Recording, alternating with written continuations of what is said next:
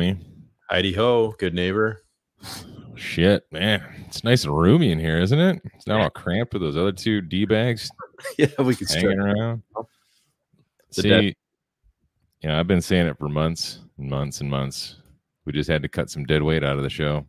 Exactly. Joe and Chris were just bringing it down.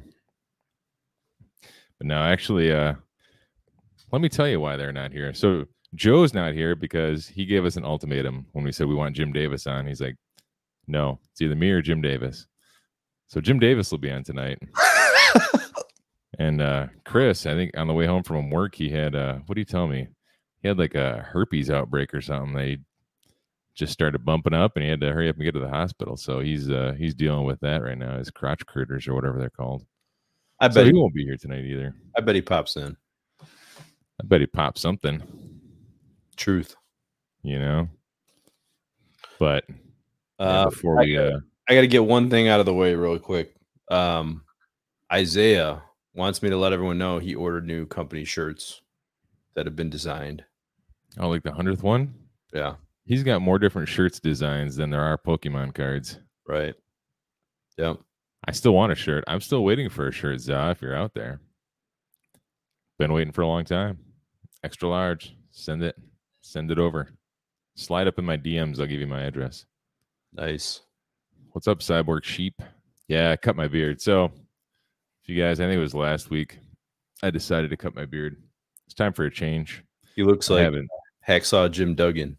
I haven't seen my neck in weeks. And actually, I think I look more like a country superstar or something now. I just got to get my pasty white neck tanned up now. That thing hasn't seen the sun in a while. No. Oh, hey, look. Chris Stevens is in the chat, everybody. He wants to make sure he's somehow talking. Yeah. Yeah, it's a good thing there's only a 200 character limit in the chat, eh? Blow that out of the water. What's up, everybody? Jesus Fish, Hughesman, Chipmunk, Cyborg Sheep, Andrew Beck. Michael Hausch. Never seen him. Yeah, Michael Hausch is in the house tonight. Uncle Duncan Shack. And our little buddy Randy with his little buddy Luke hanging out with their balls out somewhere in Alabama, Pennsylvania. I don't know where he lives. Wherever he lives, I bet he's within 5 minutes of a Dollar General. Guaranteed. Guarantee it.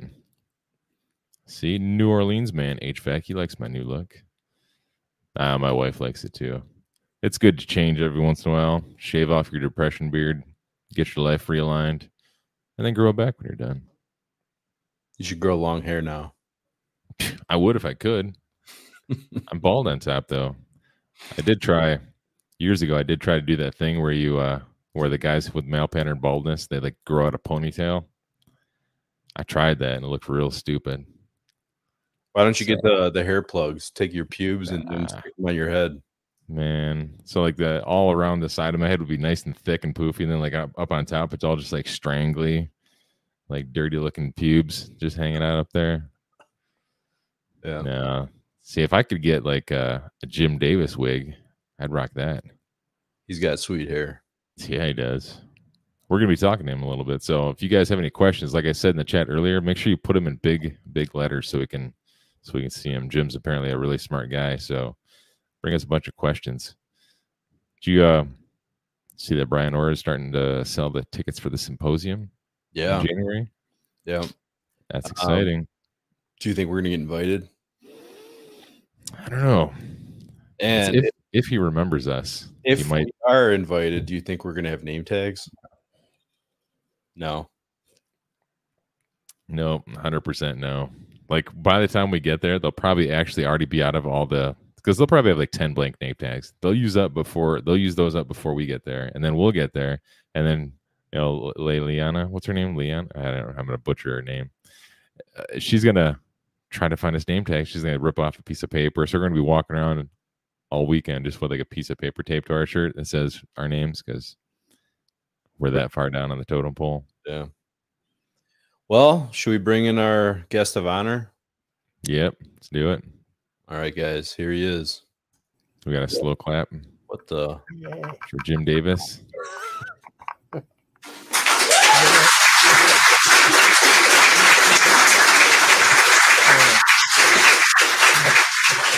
Enough bobblehead. I bet you scare a lot of children with that. That's brand new. I haven't had a chance. Man, I want a bobblehead now. That's awesome. Yeah, we need to figure out how to do that. Yeah, we do. I think my daughter's going to market them when I die. Oh yeah, speaking of that, thanks for not dying before the show. We're looking forward to having you on. I know. I had a thumbnail. I would have to change the thumbnail and everything. That would have sucked. I got time for that. I was just hoping I wouldn't get diarrhea. Oh, there's still time. I know. You'll get sick of us tonight. You want to bet? You sat through my class. We will soon enough, right? Yeah. We have a bunch of questions about that because I'm kind of nervous. I have no idea what to expect from your class because I have never done any sort of combustion analysis ever in my life. I've read about it, had brief conversations about it, never done it ever. Well, there's probably a big difference is we don't try to kiss anybody's butt in our class. That's pretty good. We don't try to brown nose manufacturers or authorities, or we try to tick everybody off if we can. So after class, we can't talk about how my feelings are hurt by something you said? No. Oh, well, I guess. Yeah. But you'll have to pick on me. You know, a lot of people, I don't know how many times people have asked me if my hair is real. And of course, first thing I do in class is say, why is it on crooked? I mean, that's my shtick. What's the story behind your legendary haircut? Were you a porn star once? Yeah. I grew up with a burr haircut. I had short hair all the way through, grade school, pretty much high school. I had a burr haircut in the service, and I missed the 60s. And I said, screw it. I ain't never ever leaving the 60s again. And it just kind of went that way. Whenever I see like pictures of you, it always reminds me of John Fogerty. And I mean that in a good way because I love John Fogerty. Okay, but I'm pretty sure he was rocking a similar haircut. I get Steven Tyler. I've gotten Bill Gates. I've gotten John Denver. I've gotten a few different ones. But that's all right. I say I could stand in the middle of St. Peter's Square in Italy, in Rome, and people would recognize me before the Pope just because of the hair. See, I don't know if you noticed that picture on the thumbnail there that I found on your Facebook page when you were wearing a black robe for no reason. Yeah, that's one of my better pictures. I think the lighting was perfect. Yeah, I appreciate that. See, let me tell you, when Bill first came to us with that thumbnail, I was gonna go back to him and try to get him to, change it up, do something else, but it's kind of in the spirit of the show. We have to build busts everyone's chops with the thumbnail. That's my life. That's the fun of it. Yeah, I mean, don't take me seriously. I don't take me seriously, but I take what I teach very seriously. Well, I'll be coming to your class in November. I already paid for it, signed up and everything, so I'll be there. And I do take class seriously. Yeah. And I'm very serious in class. We're talking last Friday about me throwing things. That actually started when I started selling testers. People would say, oh, my guys are rough on tools. They're going to break it. We can't afford to put that kind of money in it. And I drop it on the floor. And I just started throwing analyzers from the very beginning to show people they're not going to break. Now, some of them did because they hadn't met me yet. And all of a sudden, they all had rubber boots on them and were made out of football helmet material. See, is that kind of like if you can dodge an analyzer, you can dodge a ball? Yeah. I mean, I had a guy from UEI come in with their little CO tester. This back in the 90s. He says, here's our new CO tester. What do you think of it? He hands it to me. I let it drop on the floor. It's shattered in 100 pieces. I was so embarrassed. I go, whoa. Well, I mean, what did that guy say? He's back to the drawing board. He's like, oh shit. I said, oh my God, I didn't know it was that fragile. He said, if we bring you another one, would you use it before you drop it? I said, yeah. I didn't know you made the case out of toffee. Something like that. Shatter, man. I've done a few embarrassing things in my life, but we all have, though. Served a point. So you were talking about last week that you were one of kind of the beginners and originators. There was no what do you call it? Nothing, no literature for you to read. How did you learn all this on your own? Like that's, like I tell people, I said, back in 78, 79, there was no internet. So I had to go to these antiquated buildings. I think you still have them in your town. They're called libraries. No. And there's books. And then I started going through books. And all I found were chemical formulas. Well, there's this many atoms. There's this many molecules. I can't walk into a mechanical room and start counting molecules. So basically I said, well, I'm just going to have to spend time with my customers. One of the first calls I made was to a small little local company here in Cincinnati. I'm not going to say their name, but their initials are P&G. And we were looking at some boilers in their plant. It's one of their plants. I don't know, 400 horsepower, which is 17, somewhere around that, 17 million BTUs. And I hook up the analyzer. I knew how to plug it in the wall. Back then, they were, a couple $1,000s. They were great big. So plugged it in, flipped the on switch, pushed the calibration button, calibrated, stuck the probe in the flue, and started readings. So I look at the readings. The engineer there looks at the readings. I look at the readings. He looks at the readings. All of a sudden, he looks at me and goes, well? I go, well? He goes, well? I go, well? I'm on the edge of my seat. I says, well, what? He says, what the heck's it telling me? I said, I don't know. I've never done this before. I don't know. I said, do you have a manual? He goes, yeah. I said, get it for me. So I went and got his manual. I said, give me about 20 minutes to go through it. Now, there is literally hardly anything in there except a really big word. The word was stoichiometric. Now, back then, I couldn't even pronounce the word. I'm not sure I can still spell it. So set it as close to stoichiometric as you can. I go, what the hell's that? So basically, I just said, well, and about the only thing it says is reduce excess air. I said, okay, I can figure that one out. Because oxygen and excess air are the same thing. So we tweaked, we played a little bit. I said, let's see if we can adjust your air shutter down a hair. We did. Didn't change it much. Didn't really see any, the oxygen might have changed a couple percentage points. Temperature changed a little bit. It wasn't making any CO. So the guy says, oh, that was fun. I said, yeah, now you got some numbers to go by. Again, didn't know all the numbers yet.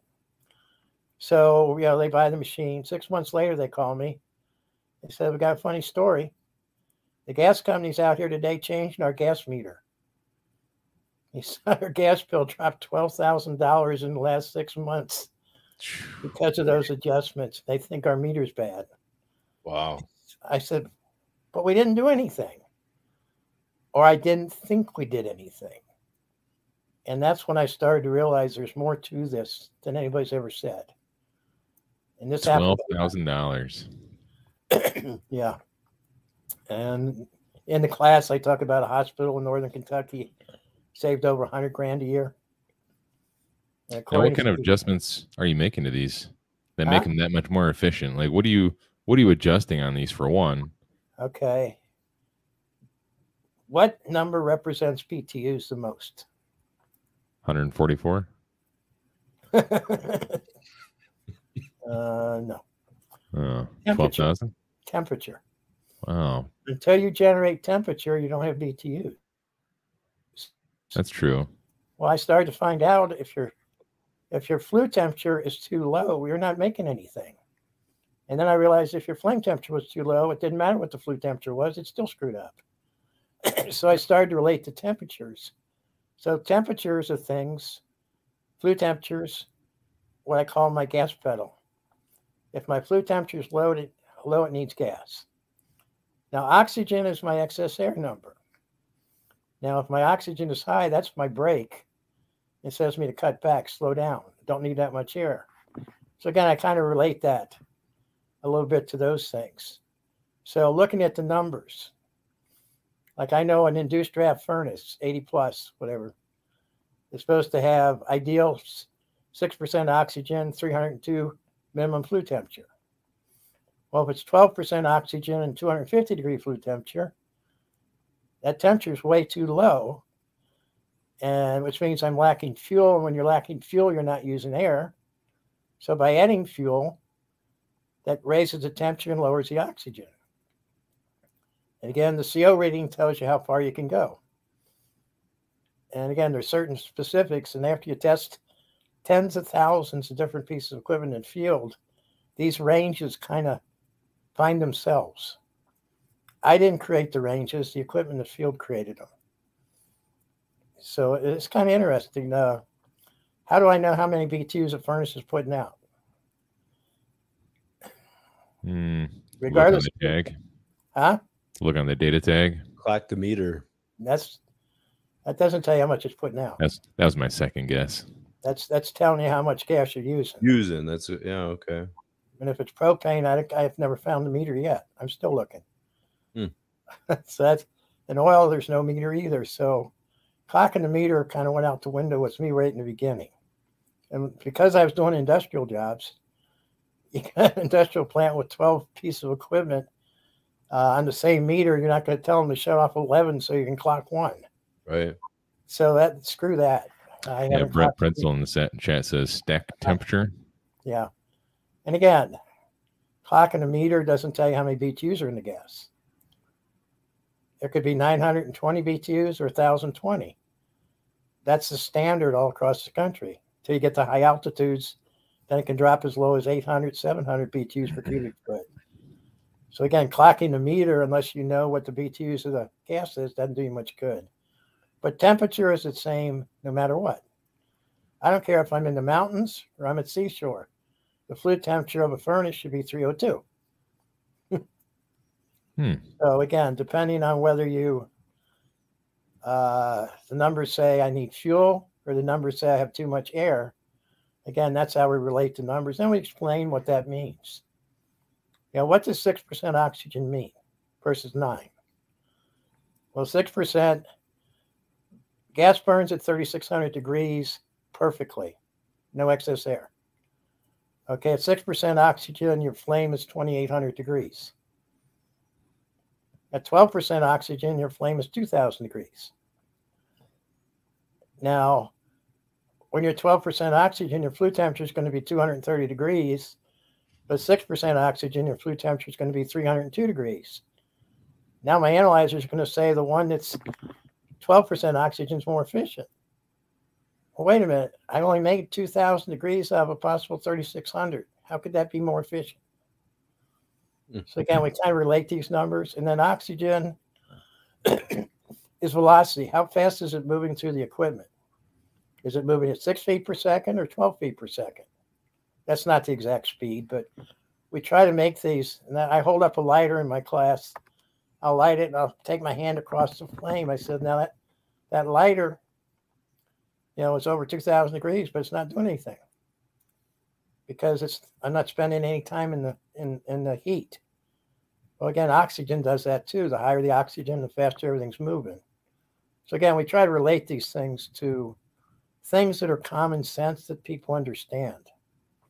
So like a guy who's never done this like myself can come into your class and actually begin to absorb some of this. Yeah, actually, I had a HERS rater from Michigan years ago come to a class in Toledo. Mm-hmm. She was out tuning her neighbor's furnaces the next day. Nice. She didn't even know what a gas valve was. Oh, wow. So, yeah, that's how specific we are in these things, is you should be able to feel comfortable the next day.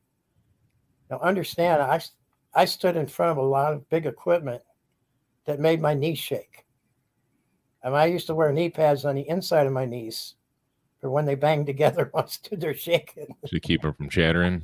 Yeah. I mean, and yet I never killed myself or anybody else. But again, I learned to watch. I learned to observe. And that's really what taught me. It's just a matter of you do things over and over. Eventually. How long have you been doing this, Jim? Since 1978. Oh, do the quick math on that. It's like 47 years. I forget. I never asked Mike who his dad was, but I work with most of the houses in the Cincinnati area. Well, they're out in Lebanon, and I work with Mike. I work with Rich. I don't think I ever worked with Ez. I don't know which one he's related to the most. I've never asked him. I forget. You're in Ohio, Jim? I'm in Cincinnati. Okay. Yeah. And that's where I learned the majority of what I do. Cincinnati, Northern Kentucky, Indiana. But, and again, crazy. I never promoted myself as anything. I never told anybody I was a combustion guru or anything. I was just trying to help my customers. But then they had the audacity to tell other people in other cities. Hey, we got this guy in Cincinnati that really knows this stuff. And I start getting requests. Oh, crazy. So who were your customers? Where did you work when they were? I worked at a wholesaler. Oh, okay. But we were a FireEye Honeywell distributor. Training contractors. So we had a lot of industrial engineers that ran big boiler plants. So we sold to, industrial users too. And that's where I initially started. And boy, as a dummy, you would think that'd be the last thing you want to start is the big stuff and work your way to little. So every new type of equipment that came out, because we weren't a carrier, we were a control house. So we didn't sell Carrier, Rheem, Temstar, Train, any of those. We sold controls. So when a manufacturer came out, an oddball manufacturer came out with a weird product like a tankless water heater, a recuperative furnace. Recuperative furnace? Yeah. What's that? Yeah, I've never even heard of that. Really? They were made in Elyria, Ohio. Never even heard of that place. Really? No. It was the old Janitrol, Schneider, and I forget who the other one. But anyway, it was combined. They came out with the first condensing. They called it recuperative. But because all the other wholesalers in town were selling major brands, they came to us with that, and I said, hey, we can sell those. And my boss said, okay. And again, it was special. And we sold them to every dealer in town that, regardless of what they had. And then came out a condensing oil furnace made by Yukon in Minnesota. Well, nobody wants to mess with oil. I did. And I've seen an oil system once. Huh? I've seen one. Yeah. Well, I've trained a lot up in New England area. Pennsylvania's big in oil. Believe it or not, Virginia is big in oil. Kentucky, West Virginia, outskirts of Cincinnati, lots of places. Indiana has no oil. Kentucky has lots of oil. Wisconsin, Minnesota have lots of oil. But again, after selling that furnace for at least a year, the manufacturer called me and says, you're selling our furnace, aren't you? I go, yeah. He says, why aren't you calling us with problems? I said, it's because I'm not following your instructions. And we get accused of violating manufacturer's instructions. No. Furnace says 100,000 in, 80,000 out. That's all we're trying to do is make it do that. Mm-hmm. Well, yeah, but you set the gas pressure higher than 3.8. I said, yeah, because you got the wrong orifices in it. Well, then change them. I said, why'd you put the wrong ones in there in the first place? Well, because not most people even test, so we figured it'd be safer. We figured it'd be safe. Now, I had one of my students in actually Virginia Beach, the guy's encyclopedia of equipment. He's got spec sheets and installation manuals, which is about everything out there. He looked up a bunch of specs, new furnace installation manuals.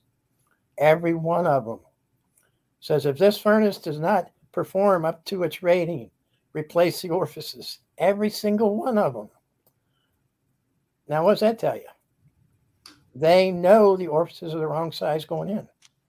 See, It's funny because I started, several years ago. I went down a rabbit hole. I read a bunch of things that, I read Jim Bergman. I read, AccuTools has a nice cheat sheet. Bacharach has a guide. And Jim made a few videos, and one of them was actually on drilling out orifices.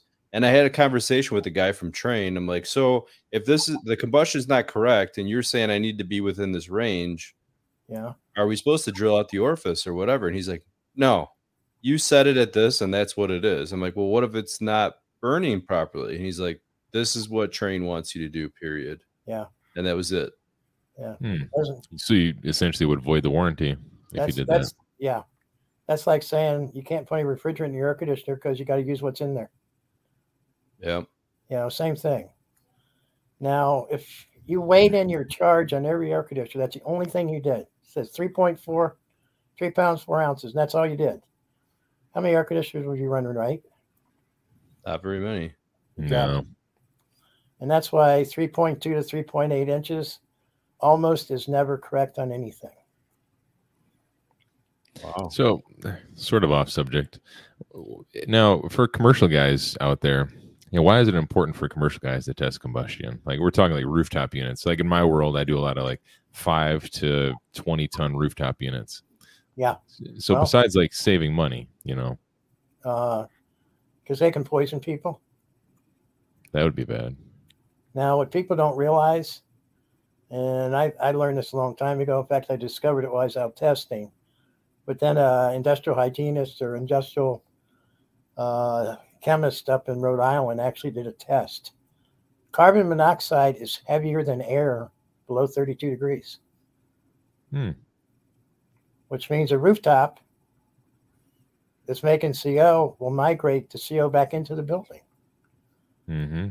And there's been many cases where people got poisoned in buildings with rooftops, and it was at the end of the building where there's no equipment.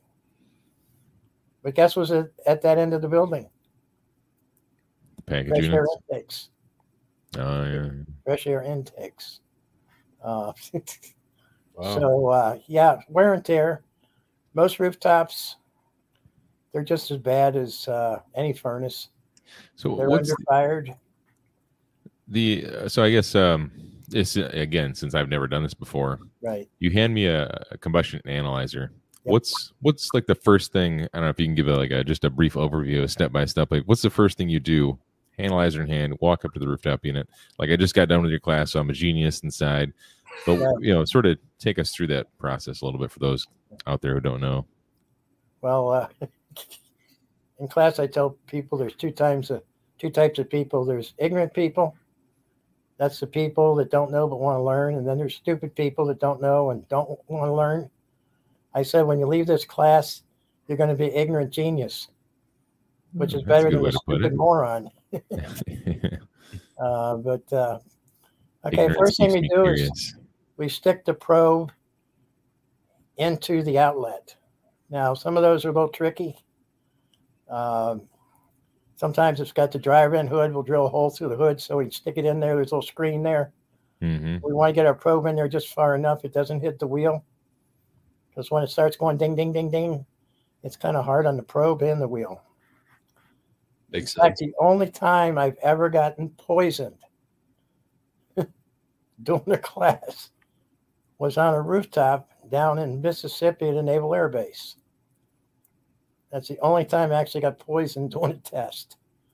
I just got nauseated and threw up all over the parking lot, but I told them that was a normal class demo. I'm just showing you what will happen. Yeah, this is just one of the symptoms, but there's a lot of wear and tear. What's the number one reason rooftop heat exchangers rust out and crack? Overheating. They're underfired.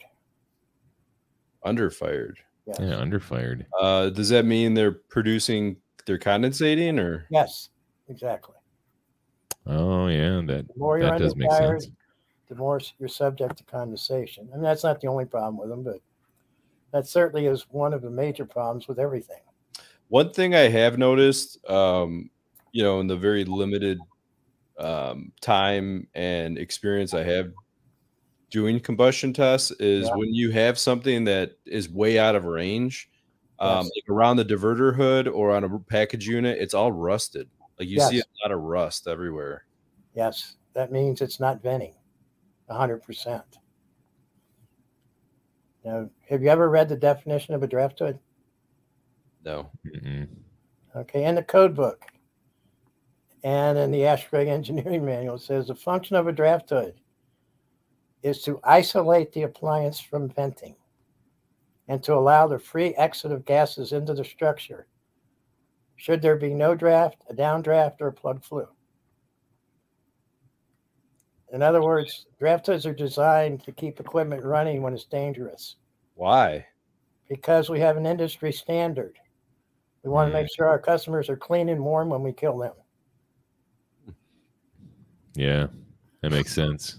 I don't want to be moving no cold dead bodies. Right. I mean, have you ever read of anybody dying of CO poisoning that was cold? No. No, I don't think so. It's true. So, your heat still works. Yeah. Nice and warm. This dead guy's nice and warm. I'm going to cuddle up to him for a little bit. Yeah, just like you heard about the 3 people that died at Sandals Resort in the Bahamas a couple weeks ago? I did. CO poisoning from water heaters. Oh, see, I didn't hear that's what it was. I heard CO poisoning, but I didn't hear what the cause was. I don't think they were lighting farts. But no. What would happen? Like, what would happen if you removed a draft hood? Like, what would happen if it? We remove 100% of them. I won't even work on equipment with a customer. When I was out in the field, and there was a draft hood on the appliance, and he didn't eliminate it or remove it, I'd leave the job. Really? Yeah. Now, you got the attached draft hoods, which we don't do anything to but close up the hole. Now, most specs say you cannot alter draft hood. Well, I'm altering the hole. Is the hole part of the draft hood? Well, I called the factory and tried to order a new hole, and they don't have them. So I'm assuming the hole belongs to the building. It's kind of like a donut. Did they make the hole in the donut? Was the hole already there? And they just having a hard time concentrating with this donuts and holes and farts. So many cool words going on here. Yeah, now it's like the 11-year-old kid in me wants to come out and laugh at fart jokes again. Yeah, but when we take them off water heaters, we're not altering them, we're relocating them. We just moved it from the top to the floor. There's nothing that says you can't relocate them. You just can't alter them. You take them off water heaters? Oh, yeah, 100%. Huh. 100%. In fact, I was just talking to a guy in Chicago today. Want to make sure he got all the parts right. Water heaters are the #1 cause of CO poisoning nationwide. Boilers. They are super, like, when you think about natural draft water heaters, it's kind of a crazy concept. We're way past that, right? As in it, like, we should be. Well, if you knew what I knew about all of them, some of the new ones would scare you to death. But wow, Huseman. But yeah, and there's reasonings behind it. And again, when you get into the whole stories, when something isn't venting, what's the main byproduct of combustion? Carbon dioxide. What's the weight of carbon dioxide? It's 40 to 50% heavier than air. So guess where it goes? To the floor. Mm-hmm. What does carbon dioxide displace? Oxygen. Yes, because that's what's in fire extinguishers. So guess which appliance runs out of air and starts making the most CO the quickest? The one that has the burner near the floor. Wow. Dryers. Oh, water heaters. So it's like it's kind of ruining its own combustion, huh? Exactly.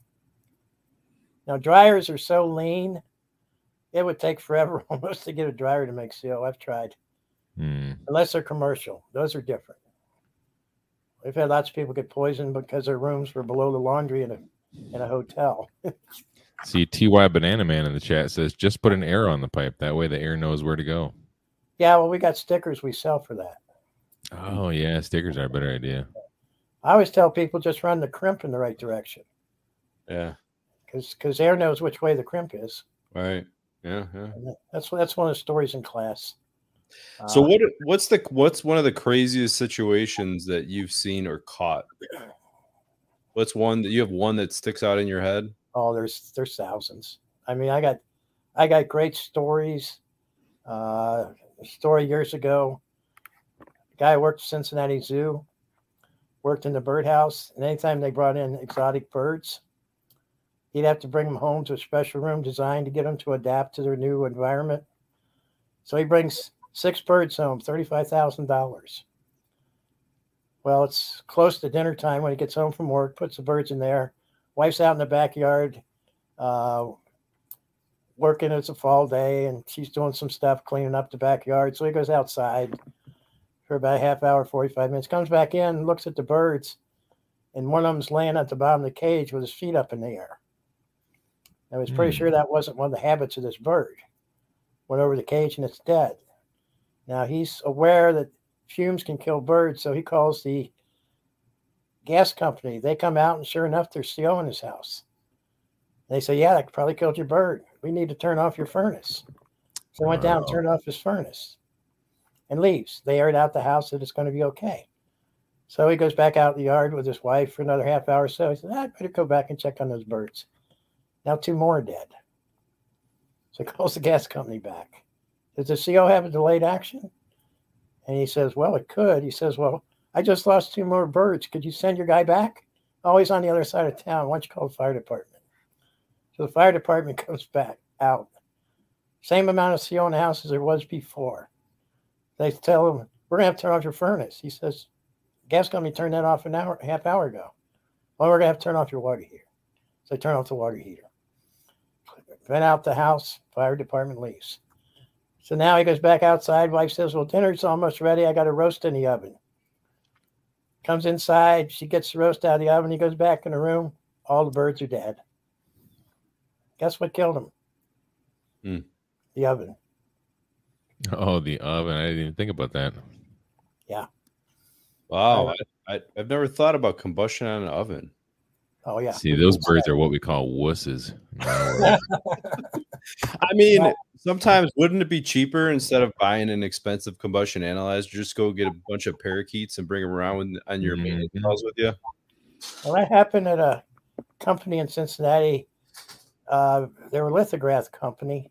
And back in the 90s, early 90s, all these carbon monoxide alarms had zinc oxide sensors, and they were sensitive to printing chemicals.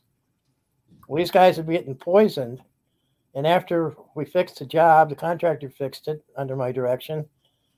They put in a CO alarm, but their chemicals kept setting it off. So they ended up going out and buying a parakeet.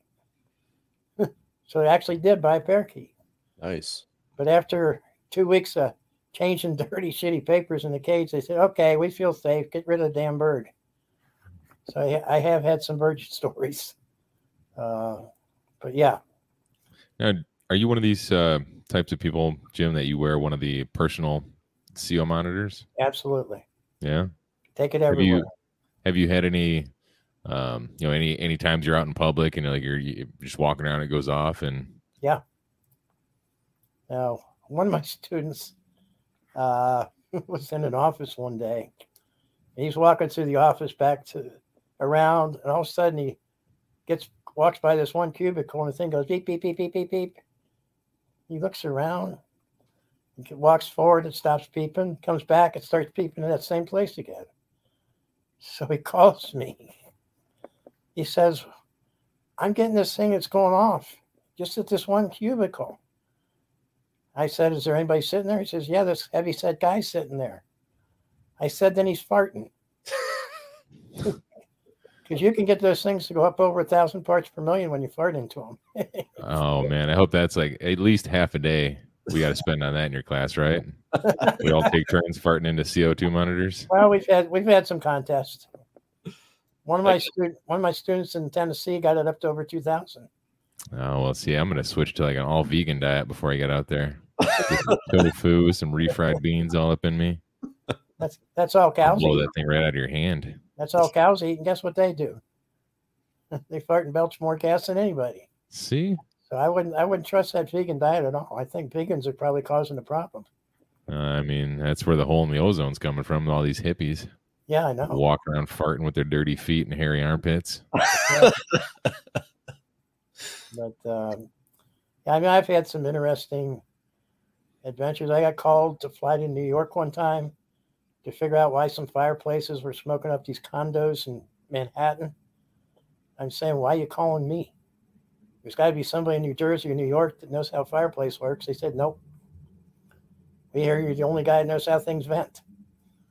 I go, what?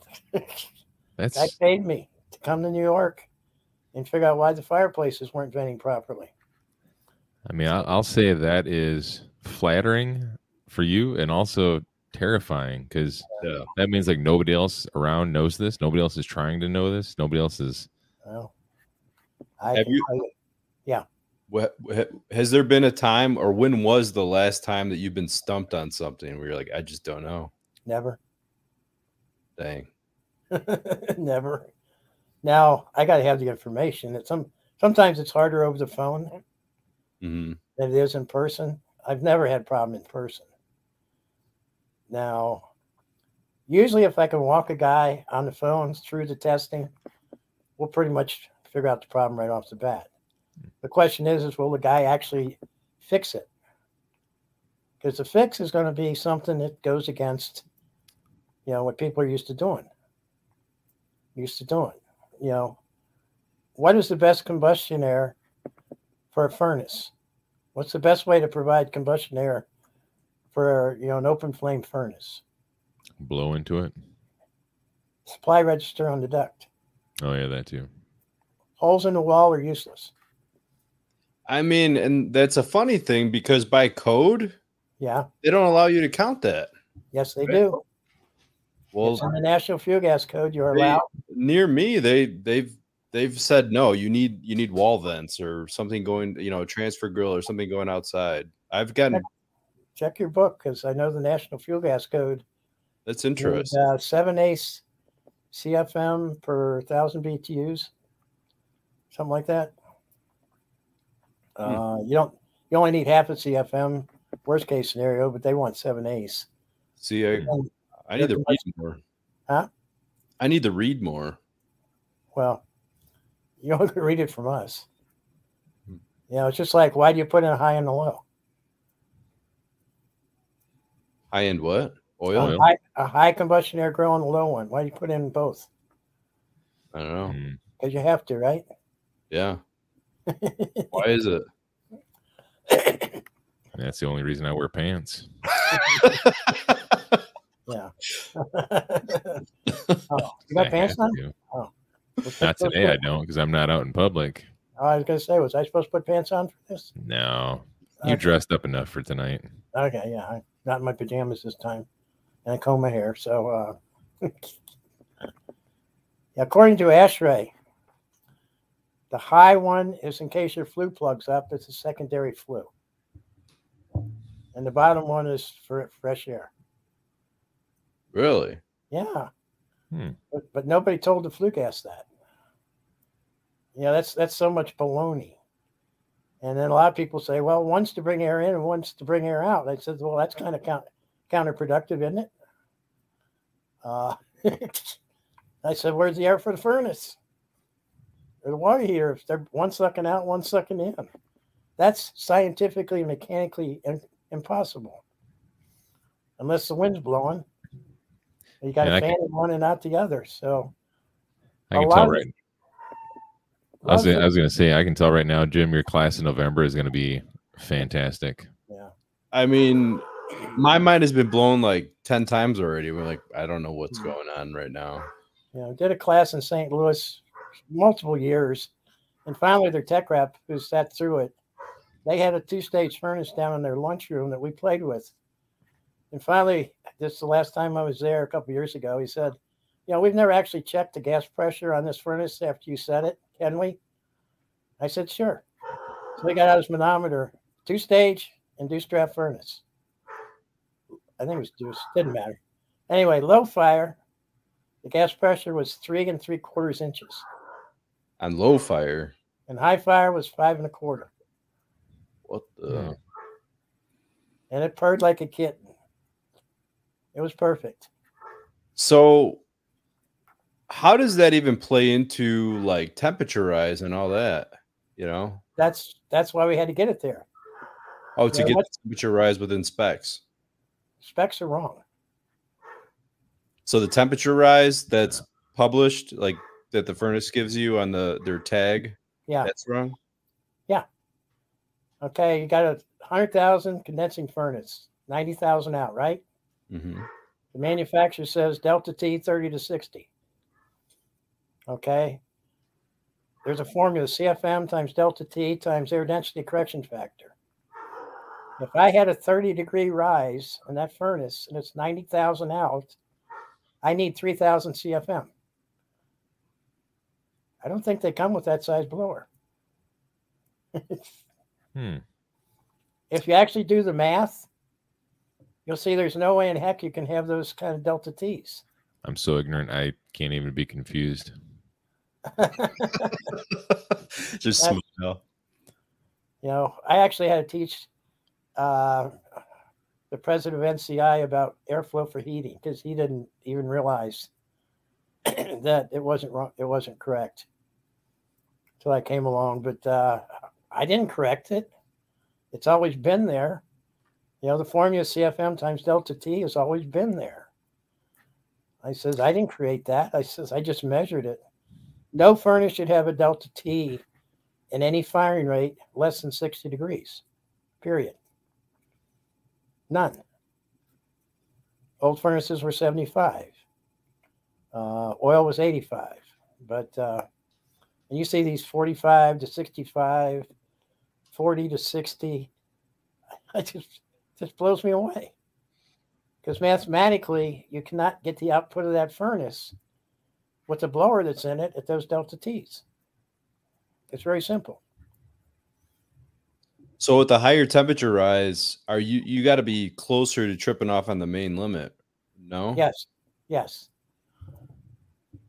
And that's why when I used to sell furnaces before I came to NCI, we actually sold Coleman, which became York. Well, I found out if the manufacturer puts a lower high limit in it, they get an extra point on their efficiency. So they started to put in limits 150, 160. And yeah, they would trip on limit. So I kept a desk full of 200s. And anytime I sold a furnace to one of my customers, it was mandatory they changed out the limit from 160, 170 to at least 200 degrees. Now people say, what's going to happen? What if something happens? I says, well, first of all, if you're selling furnaces that melt at 200 degrees, you need to switch brands. That's a good point. we make our furnaces out of dark chocolate. You can't have it too hot. Yeah, that's one of my new jokes coming up. Now, I heard that you had written a book at some point in your life. Well, I wrote my combustion book for my classes. So is that something that's available to the public? No, because they're not textbooks. They're it's more of a to go along with your teaching. Right. Okay. And the one I wrote in '85, and that was more of a textbook, but those are long gone. And the ones I wrote for NCI, at least the combustion one that we use now, that one's pretty much just a class manual. There's a lot of wording missing. Someday they may decide to publish my oil book and my commercial book, which are written as textbooks. They go through it, and they're written kind of personally, because when I write, I like to use my personality, and I'll say something funny in it. So, do you have any new projects coming up on the horizon? New books, new anything that you're delving into? Well, actually, I got this group up in Detroit area, National Carbon Monoxide Coalition Awareness Association, that wants us to put together a special training for firefighters. That's awesome. Across the country, because they're number 2 on my CO ignorant list.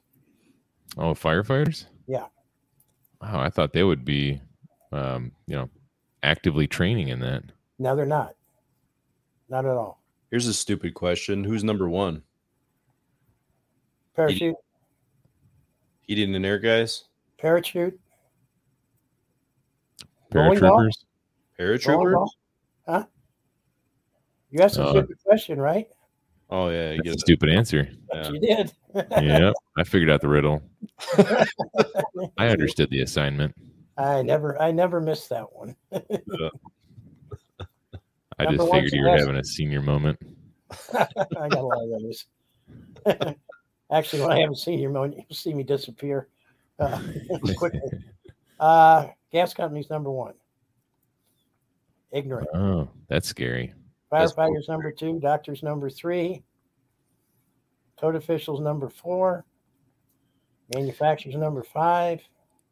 You know what? Like my initial thought of kind of talking about the levels of dumb that are out there is like I don't consider myself a genius whatsoever, but I try real hard. I try to stay curious. I try to learn as much as I can. Yeah.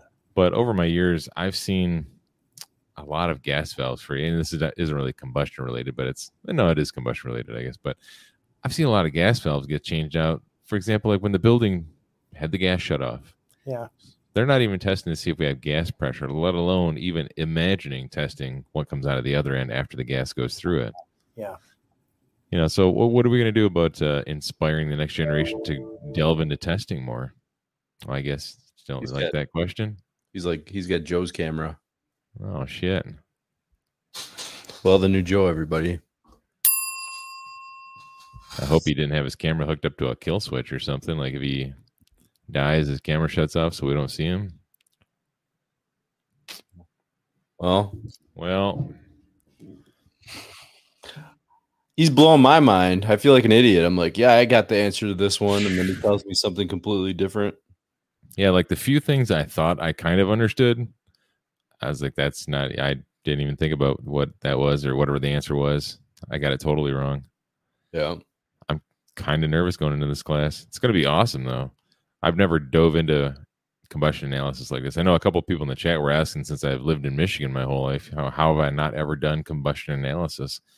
And I mean, I'll be honest, I've never worked for a company that had. Well, no, I did work for a company that sort of did it. We had like one guy that go out and like certify all the equipment for us at these various sites that we worked at, but it wasn't like actively pushed. I've never worked for a company that was actively pushing it and talking about it, and I've heard other technicians talking about it, but right. I just really honestly the coolest thing I've ever seen, like that I've used, because I've never taken a class. I've been wanting to for several years.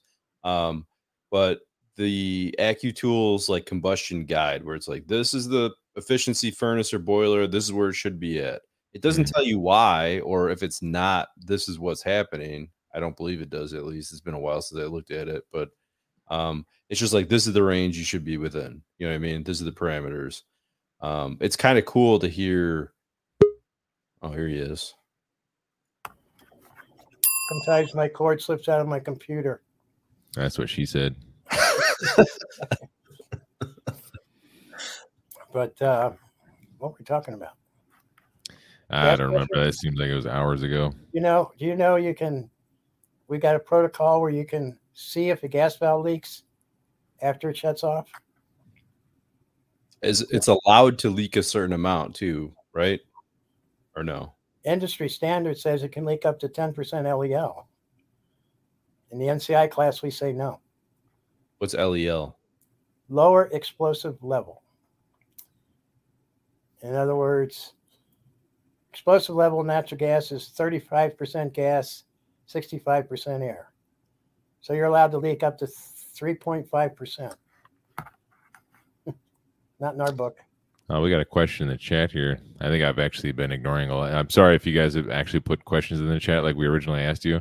I was so drawn into the conversation, I wasn't even paying attention in the chat. But Hamilton Mechanical asks, what about propane blue flame heaters? How bad are they really? Well, you can't trust a blue flame.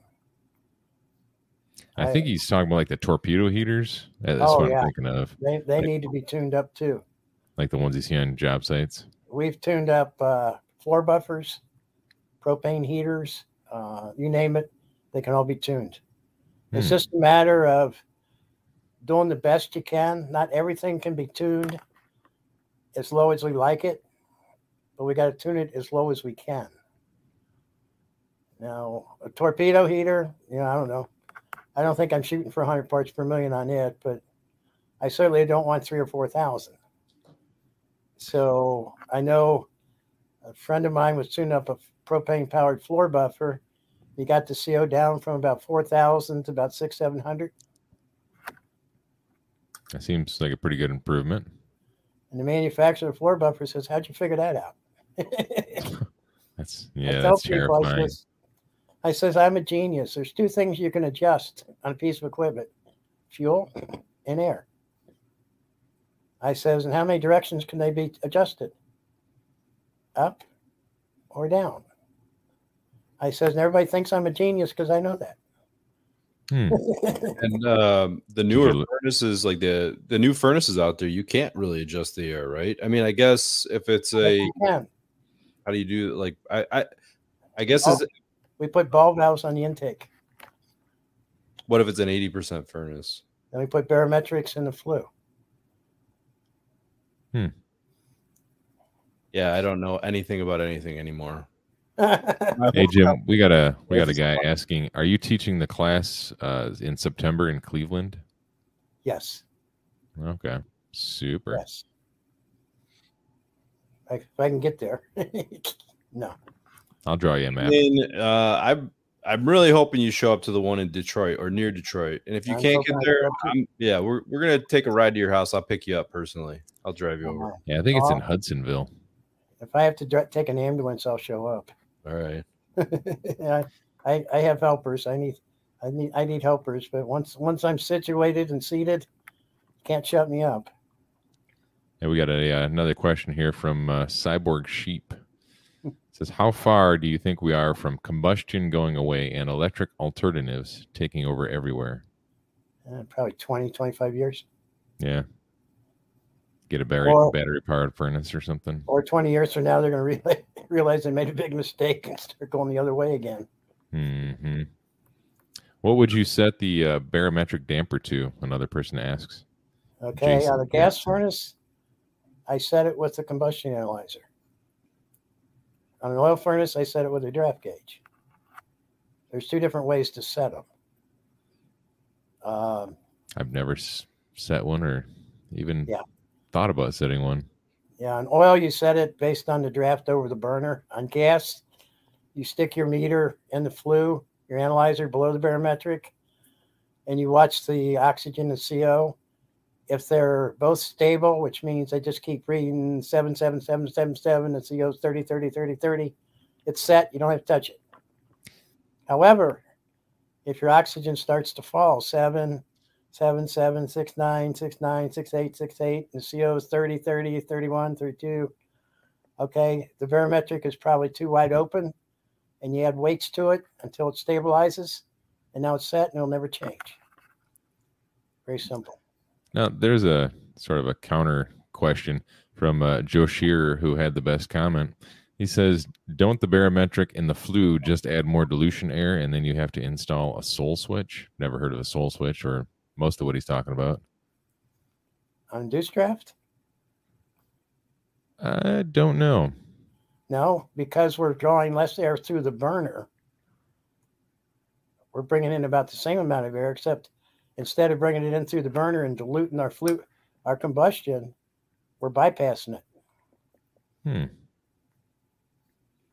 So what you see is, if your draft is 04, your oxygen coming out of the furnace is like 8%, but when you drop the draft to 02, the oxygen coming out of the furnace is 06 or just 6. So we've reduced. You're naturally Hamilton. You're inducing the draft on the flue with the barometric damper, so you're controlling it. We're reducing it. Yeah. Okay. So instead of it pulling through the furnace, excess, we relieve all the excess draft the furnace don't need. And draft is what controls combustion air to the burner. On a condensing furnace, we add ball valves to the intake. We also teach you there's nothing worse for combustion than outside air. Really? Yeah. Cold air causes erratic combustion. Because air gets colder, it stops mixing with the gas. And so you have erratic combustion. I would also imagine, as the seasons, well, no, because you're not going to be having your furnace on during like summer months, of course, when there's hot, humid air that would pull in. But I guess your hot water heater, your gas water heater. Yeah. In the wintertime, you're pulling in cold, dry air. In the summertime, you're pulling in hot, humid, lightweight air. Oh, I imagine that's got to do something with like condensing or its ability. Not really. I think water heater is the same, unless you're talking about a tankless direct vent. Yeah, if you got a water heater, the worst thing you can do, a tankless water heater, have fresh air, outside air directly into it. You got a question from Nate, the House Whisperer. What does erratic combustion look like? Erectile combustion, is that what you almost said? Saying, when it's 40 outside, your oxygen is going to be 6%.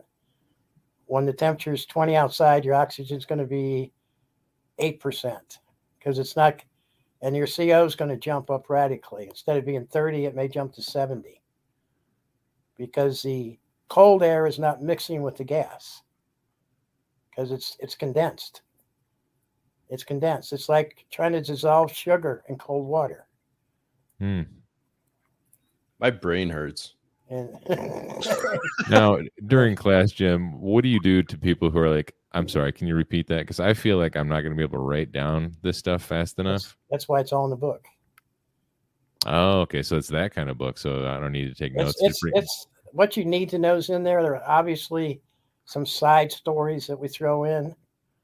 There are field examples in the back of the book that you can read completely. But yeah, we give you our phone numbers. My cell phone number is available 24/7. So we are always available to talk and answer questions. You can answer. Could you repeat that 1,000 times in class? And we'll repeat it 1,000 times. It's your class, not ours. Super. Because I might have to pull that card out. You can argue with us all you want, and we'll have some fun. I really don't want to argue. I got nothing to argue about. It's fun. We argue on the lighter side. It's just like, we talk about there's no such thing as too big a chimney. Chimneys are like wives and girlfriends. If you don't tell them they're too big, they don't know. I never recommended the flue liner and never will, and have had many, many pulled out. Doesn't it degrade the chimney, or that's because the combustion's not set right?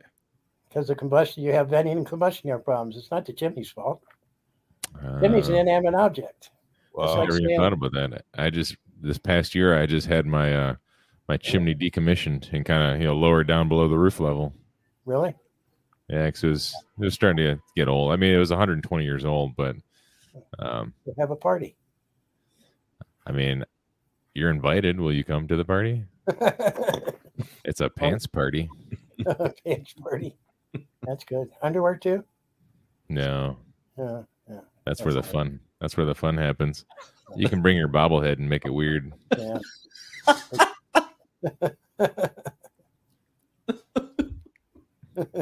Man, it's been a great conversation. Not a good conversation. It's been a great conversation.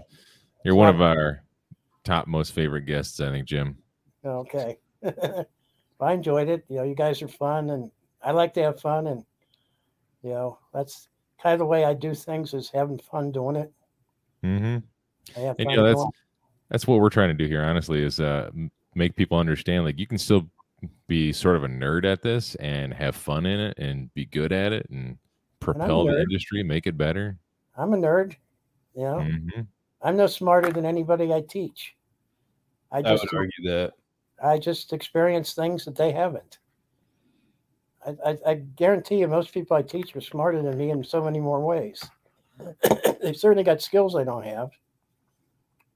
Now, I was a pretty good center fielder when I was younger, but other than that, it's funny. I was teaching up at Milton Hershey School in Pennsylvania, and we go to tune up this boiler, and there's a little label on the gas valve that says "Do not remove."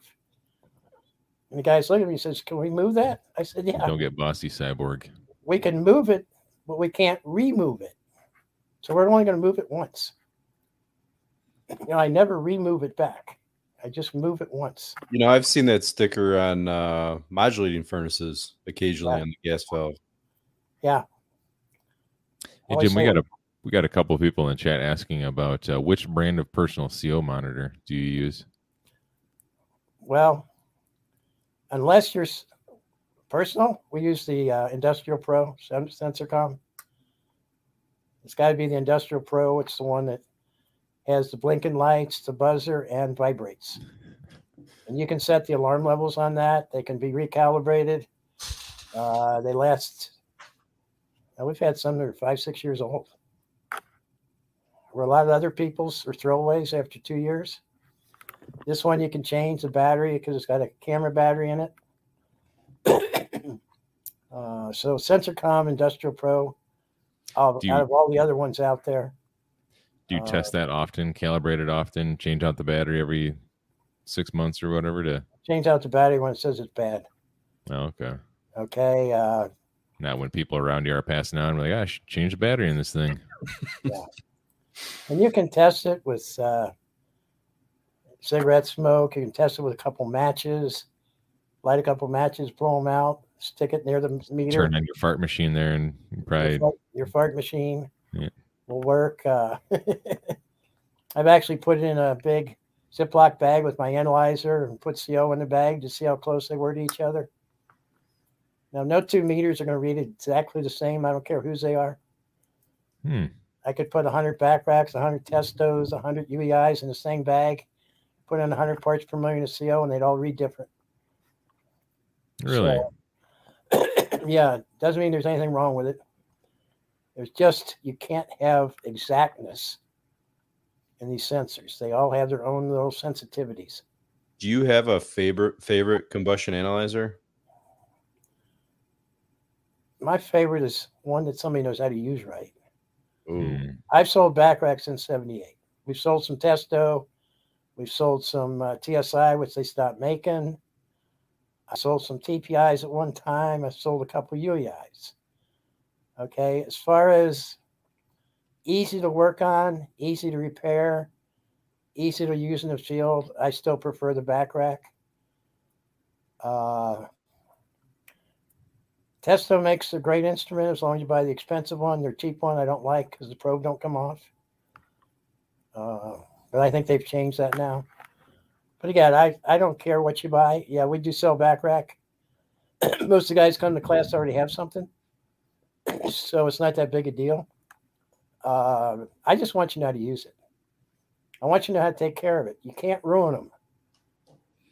People say, oh, I was testing this unit and I had to pull my probe out because my CO spiked. I said, stick your damn probe back in there. Really? I'm always afraid because I've seen it where it's like the back rack. I have the Insight Plus and it's like XXXX. I'm like, I'm going to die. And then I just run out of the building, wave my arms in the air. And I mean, I don't pull my probe out when my wife screams. I mean, that's usually what happens. People scream when I pull mine out, but I'm usually in the middle of a mall when I do it. Oh, yeah.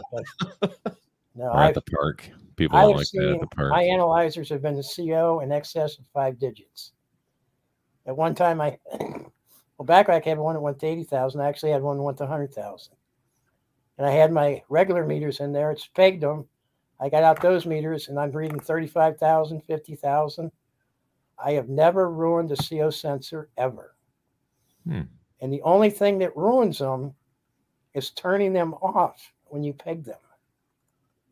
That'll saturate the sensor, and it could be weeks before it recovers, but it'll probably still recover. Now, some manufacturers make an analyzer. If you exceed your CO, they shut their pump off. And that's in the specs on some of them. I was talking to David. He's looking at a couple new ones, and I said, nope, can't shut the pump off. It's got to keep running. You don't have to take a probe out of the fluid. All you have to do is disconnect the probe from the unit. Makes it real simple.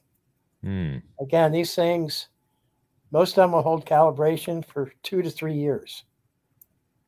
At 6 months, 1 year, that's politically correct, mechanically and scientifically correct. I've been calibrating since the, late 80s. I've always had calibration gas at home, at my office. and I've been calibrating 999,000 out of 10,000 have never needed calibration after 3 years in most cases. I've seen some right out of the factory, right out of calibration. They're farther off than the ones that were old. So as long as it responds, it's good. You know, if it's off 50%, so what? So you're reading 100, it's actually 150 or 50. So what? As long as it's stable, it ain't going to kill anybody. The only time CO is dangerous is if it's rising. 10, 12, 14, 16, 18, 20. That'll eventually reach infinity. And that's the dangerous numbers, the most important numbers to get, which is why we say you have to start testing the second it comes on until the last second it goes off. If you're only testing after 5 minutes, 10 minutes, taking one test and quitting, you've screwed up. So again, these are all things I learned in the field, mostly because I was stupid in the beginning and I didn't know any better. I just did things because I, left my probe in the flue. Didn't know you weren't supposed to, supposedly. It's called soaking. Yes, but it didn't hurt it. No. But I stumbled upon discoveries. I would never imagine watching my analyzer after something shut down, making more CO with the burner off than on. What? I said, what? Let's do that again. Again, same thing. And that's how I discovered we could find leaky gas valves. Because the raw gas hitting in the hot burner and heat exchanger will make CO until it cools down below 900 degrees. Shit. This is going to be a good freaking class. That's all I can say. It is. Well, I think my brain has had just about its fill for the night, Jim. Questions? No. I put a kibosh on the questions. Okay. Is there anything you want to ask us, Jim? No. Nah, nobody ever does. I'm just glad we had this time, and hope we can do it again, and maybe we can get something more specific if you want. Yeah, we'll have an actual topic that we can talk about. Specifically. We should revisit this in the colder months. Yeah, maybe after the class, eh? I went through all the posts of HVAC overtime from almost your beginning. How many posts there are on combustion and heat? 0. Maybe 3. Oh, yeah, I was going to say 0. So you can see the lack of. I was going to ask you, what do you think the percentage is of, commercial and or residential techs actually testing combustion and setting combustion versus I say there's 20% doing it. Less than 1% of them know how to do it right. I'm going to be part of that 1%. Yeah, that's terrifying. Yeah, and I was teaching. I said the commercial industrial guys are some of the worst. Ouch! That hurts my heart, Jim. I'm a commercial, almost industrial guy. Yeah, but you're right though, because I have at this point in my career, I'll be honest, I should have a better understanding of it and have more testings under my belt. And you know what this testing does for you? Makes you money. Yeah. Makes you lots of money. I'm okay with that. Saves you lots of time, solves problems, and makes you money, and makes your customer happy. I can stop doing OnlyFans now. That'd be great. Yeah. Showing off my butt to everybody. It's always been my belief. I want my customers to make as much money as possible. Because then they're going to spend more money with me. So, Jim, for those out there who don't already know about your class, where can they find information about your class schedule for this coming year? You go to National Comfort Institute website, and there'll be a complete schedule. Right now, I think it's only through November, maybe. Listed. Yeah, I thought I heard there was another one scheduled after that, but I know all I care about is the one in November in Hudsonville, Michigan, I think it is. Yeah, I think, is it Hudson? Yeah, it could be. How often are you teaching? I teach at most maybe twice a month is my limit. Because hard for me to get around. I mean, I feel like I've been waiting quite a while for you to teach a class, at least locally by me. You know what I mean? And Yeah, this is enough. I don't think I taught in Michigan last year. They should cryogenically freeze you and then thaw you out when it's like time to teach a class, and then freeze you again so we can David get more. Richardson, Tom Johnson, Paul Wiebolt down in Texas are phenomenal. Yeah, they don't know everything I know. They don't have all my stories, but as far as the knowledge, the guys are amazing. And they all used it as contractors for years before coming to teach it. So they actually know how to implement it within a business and use it for success. So, you know, I got to pick them. I got to train them. They wouldn't be there if they weren't phenomenal. I say they're either equal to me or even better. So I pull no punches there. Nice. Now you're making me want to go to that Tom Johnson class. I'm the goofiest, but no, they're damn good. Well, guys, my brain is melted, so I think we should wrap it up. Sounds good. Well, Jim, go ahead. Yeah, thanks for stopping by, Jim. I'm a better man for it. Me. You can go ahead and put this down on your resume that you were on the overtime show. Yes, that'll go a long way. It should. It won't. It won't. It won't. It won't even get you a free pass on a bus. Yeah, I'm just afraid my boss is going to cut my salary now. Hey, you took after the show here, Jim. Tell me what size shirt you are. I'm going to send you a shirt you can wear to class. Okay. I think we should do a one-off Jim Davis shirt. Yeah. Yeah. So anyway, I'll send you a picture of my Captain CO bobblehead, and you can put that on the shirt. Perfect. Absolutely. 100%. All right, guys. Thanks for stopping by, and we'll see you on the next one. Talk to you guys later. It's been fun. Bye. He gone. Gone. Well, man. Seriously, I feel like a dum-dum. Yeah. There was definitely some stuff in there. I'm like, man, I kind of feel like I should have known that, or at least had a better understanding about it. Like I'm almost so ignorant on the subject, I don't even know what to ask. That class is going to be great. I feel like he was leading us with questions like, what do you think this is? And then I'd be like, I know that. And I'd tell him, nope. You're like, no, it isn't, dummy. Dumbass. Oh, man. I like when you asked him a stupid question, you just started saying words. Bowling ball, alligator. I was like, oh, he's giving you stupid answers. That's what he's doing, you sly bastard. Yeah, he was up there in the top couple of numbers. I don't know how many. Nate Adams is trying to put Jim out of business. Yeah, I noticed that. The gasify everything guy and the electrify everything guy. Yeah. Should do a celebrity death match between the two. Okay. Should I click the button, or should we sit here awkwardly in silence and hope Chris shows up? Yeah, he's not going to show up. Might as well just end the show before he shows up, because you know what's going to happen. He's going to show up, and they're just going to be talking and talking and talking for the rest of the night. So, yeah, let's get out of here before Chris shows up.